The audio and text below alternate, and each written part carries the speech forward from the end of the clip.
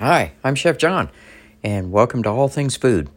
Today we're talking vegan, vegetarian, or eating meat. You know, this is a really big issue, and it's got a lot of ethical and environmental point of views on it. Let me start by saying I'm not a vegan, I'm not a vegetarian. I love my meat. Although, the majority of food that I eat, the diet that I follow, it consists of a lot of fresh fruits and vegetables. I probably eat more fruits and vegetables than I actually eat meat. I try to keep the meat down to a minimum, but I'm by no means vegan or vegetarian, and I'm not against it. I'm not a hunter. I don't own a gun. I do my hunting and gathering in the grocery store. I think that if you want to go out in the woods and shoot a deer, that's fine. If that's your thing, go for it. But, make sure that deer is used. The meat is eaten, use the skin to make leather or clothing, a pair of moccasins or something. Just make sure you use every part of that deer, because killing purely for sport and enjoyment is wrong. But killing in order to sustain life, well, that's a little bit different. I guess some people will tell you that the Bible says, "Thou shalt not kill." It doesn't say thou shalt not kill humans or animals or anything. All it says is thou shalt not kill. But then again, you go further into it and there's animal sacrifices there. So you can kind of take that either way. I look at it this way. There's a lion or a bear in the woods and it's got no compunction in making a meal out of me.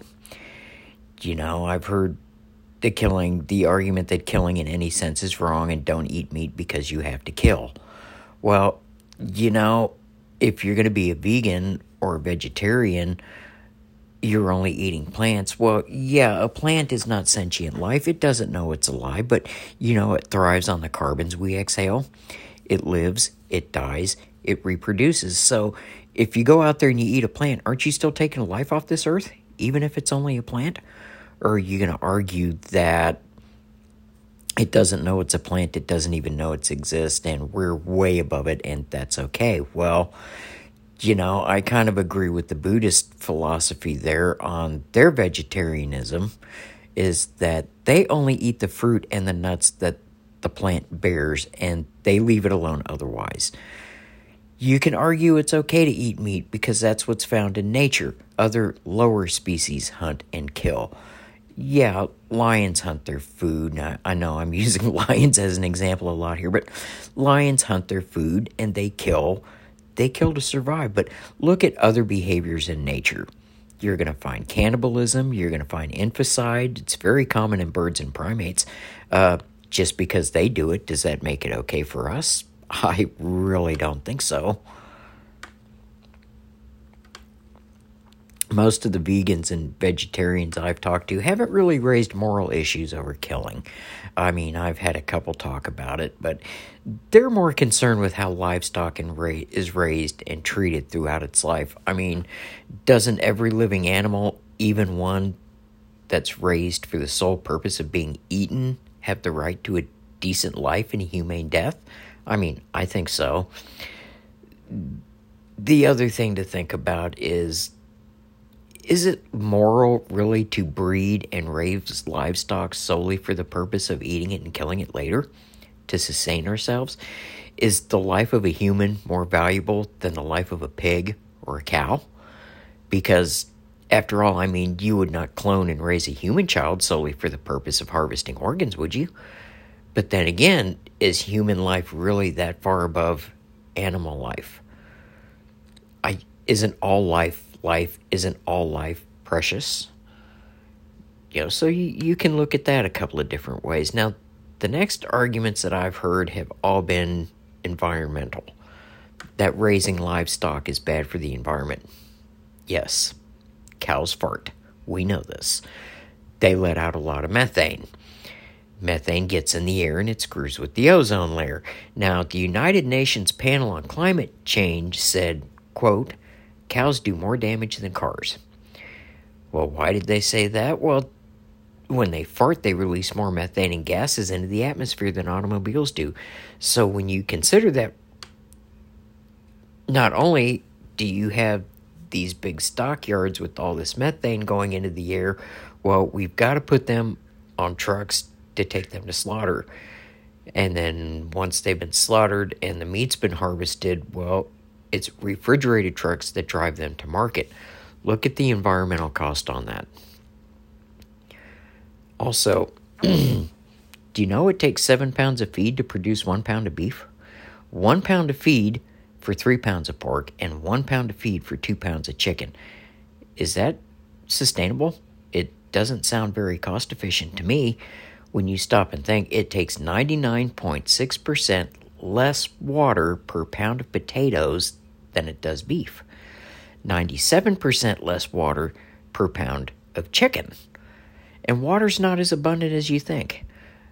There's water shortages in a lot of places. It's not an absolute never-ending resource.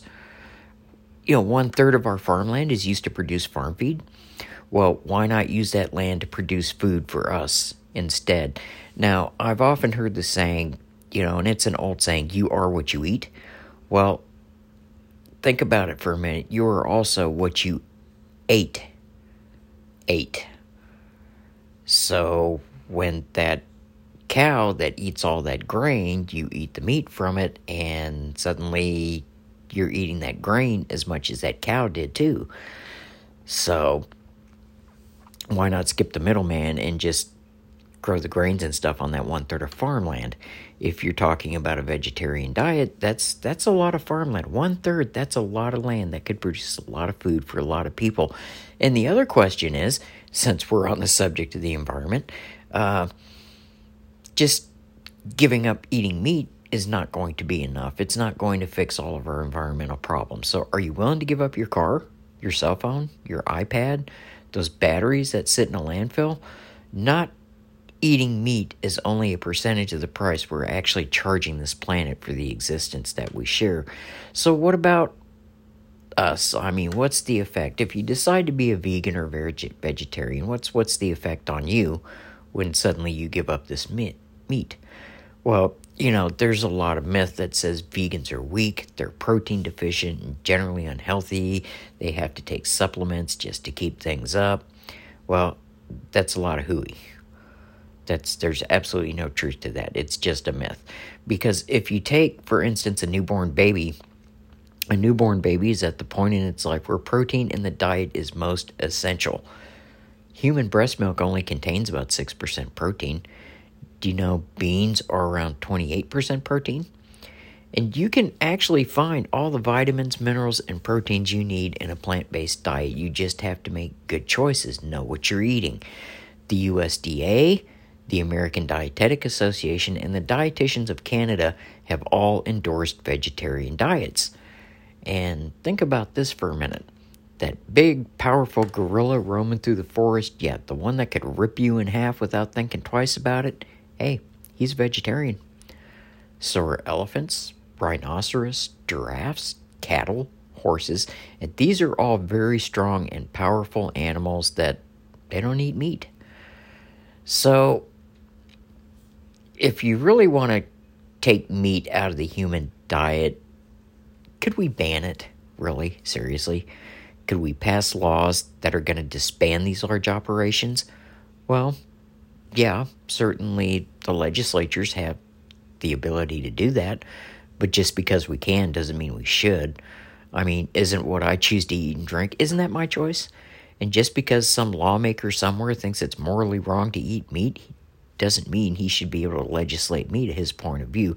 There's nothing that irritates me or bothers me more than people trying to legislate morality. And whatever your ideas are on good health. I mean, remember a few years ago they tried to ban the sugary sodas in New York? It didn't work. We all have a choice, and we should be able to decide for ourselves what we do and don't put in our bodies. Well, anyway, thanks for listening. I really want to hear your thoughts and your comments, so leave me a comment. Go to chef-john.com and take a look at the blog. You can leave comments there. You can search John Barnes on YouTube if you prefer to see a video version of this podcast. Thank you, and have a good night. We'll see you next week.